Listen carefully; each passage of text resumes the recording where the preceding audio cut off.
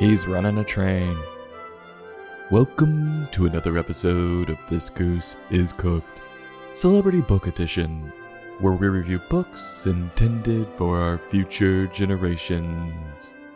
Today's book, Peace Train, by Cat Stevens, illustrated by Peter H. Reynolds, published by HarperCollins.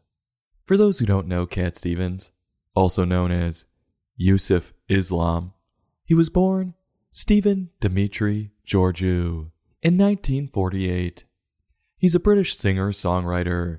He has produced such hits as Wild World, The First Cut is the Deepest, and Peace Train. He's won an ASCAP Songwriter of the Year award twice for the song The First Cut is the Deepest. He also won a Lifetime Achievement Award from the BBC Radio 2 Folk Awards and was inducted into the Rock and Roll Hall of Fame in 2014.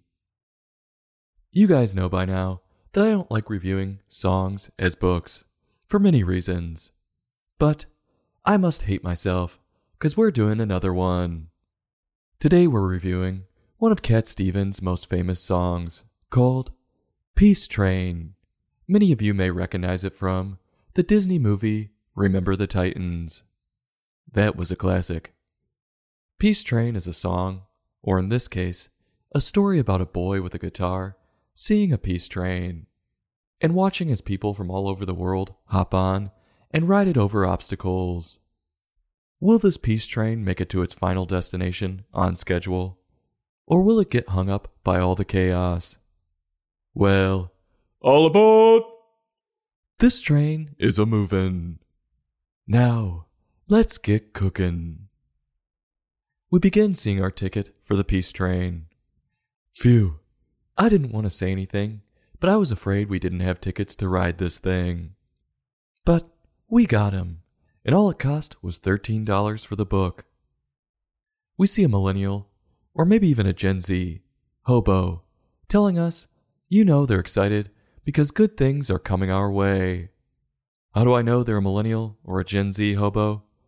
Well, besides the obvious younger age, he's wearing a scarf for one. He has money for a nice guitar, and the dead giveaway is the pet cat by his side. If you're really struggling with homelessness, why would you have a pet if you can't even take care of yourself? Or could it be you're a rich kid getting checks from mommy and daddy, and you want to pretend you're homeless? 'Cause hey, isn't it fun to travel the country, and the only footprint you leave behind is the shit on the sidewalks? Well, let's see what good things this hobo thinks we have heading our way. Oh, great. We turn the page, and we see this guy got himself a pet bird now, too. If you like animals this much, go to work at Petco. Be a productive member of society. We see the hobo now with a flock of birds on him, and his cat by his side, pointing at a train off in the distance. Must be saying, "That's the train I'm gonna hop on and steal a ride from." Seems like a real nice and caring guy. Welp, I don't know if it was all his pet friends slowing him down, but it looks like he missed the train, and we can see him chasing the caboose. You better run.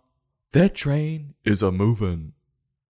While he's running, we can see him daydreaming about flowers and a peace sign. I guess that's what he imagines peace to look like. No humans at all. I will give this guy credit. He's clever. He heads to the nearest train station, and he just so happens to beat the train there. But what does this peace-loving, caring millennial hobo do when the train arrives? He hops on board without the cat. And we can see as the train is leaving, the cat frantically running after it, and it makes one last desperate leap to make it on the train. A bunch of different people now are running to climb aboard this colorful peace train, which emits only flowers out of its smokestack. Now that's some green energy I can get behind. But honestly, besides all the flowers and colors, this train isn't exactly exuding peace. I don't see any kind acts being performed.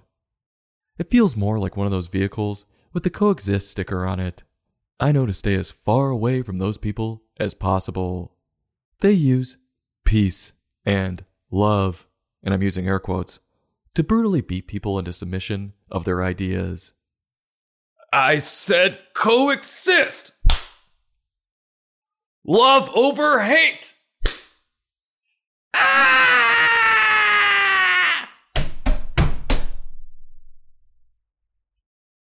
Yeah, that doesn't sound like love or peace to me.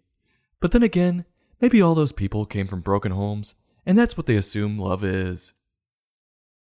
So yeah, I'm staying far away from the tracks when this train comes around. I don't want to be run over by it, if God forbid I have a different thought. Oh no! We see the train has come to an impasse.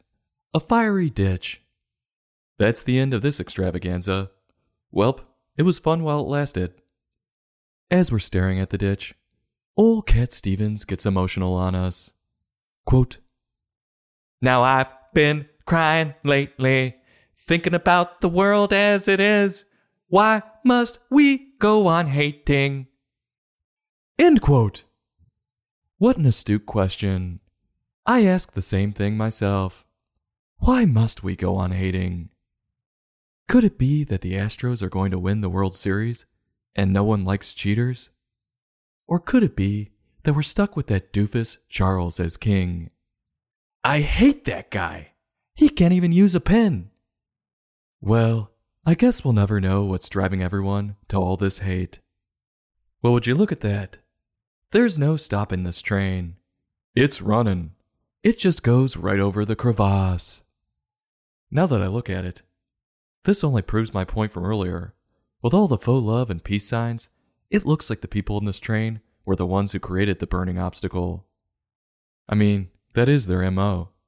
And everyone is on top of this train, really putting on a show too. Yep, it was definitely them. And the story ends on this. Quote, "Oh, peace train, take this country. Come take me home again." End quote. No, ooh-ah-ee-ah, ooh-ah. That's disappointing. That's the best part of the song. Or the claps. But when it comes to the story of our little hobo friend, sounds like he's given up on his tough homeless life and his animal friends, and is screaming he wants to go home to his parents' basement. Ooh, baby, baby, it's a wide world. Poor guy. Life's hard. What's the moral of this? Well, I believe the words had a different moral than the pictures. The words were saying that peace is inevitable, whether it be the negative election ads ending in less than a week in America and we finally get some peace, or at least for a year, until the 2024 election process starts. Cat could also be talking about the ultimate peace. We're all going to die sometime.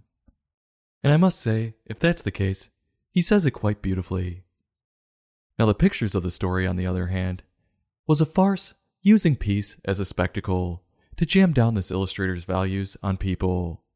And that's a peace train I'm not getting aboard. A better representation of this song was in the classic movie Remember the Titans. Boy, does that scene capture a true unity. Nothing like 30-year-old men acting like high school football players. Take me back. No, not to the segregation era. To 2000, when the movie was made. Those were simpler times. Millennium was just released, and all we had to worry about was Y2K. So what do I think of Cat's writing? It's a wonderful song, full of love and hope. The problem I had was, the book cut out all his humming and moaning, which is what makes the song, along with the claps in the background. So, that was disappointing. As for Peter's illustrations, I loved all the colors, but that's where my compliments stop.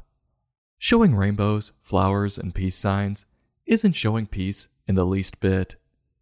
He should have actually shown people coming together and helping one another out. As I've stated over and over, it just felt hollow. If I were you, I wouldn't pick up this book without the song playing in the background, because it's so much better. Or should I say, the first cut of this song is the deepest. So, on a scale from 1 to 5, I'm giving this book a 2.4. I'll have a taste, push it around to make it look like I ate it, and go back for another bite or two, as long as I can eat it in peace. This Goose is Cooked, Celebrity Book Edition. Join us next time for another in-depth book review.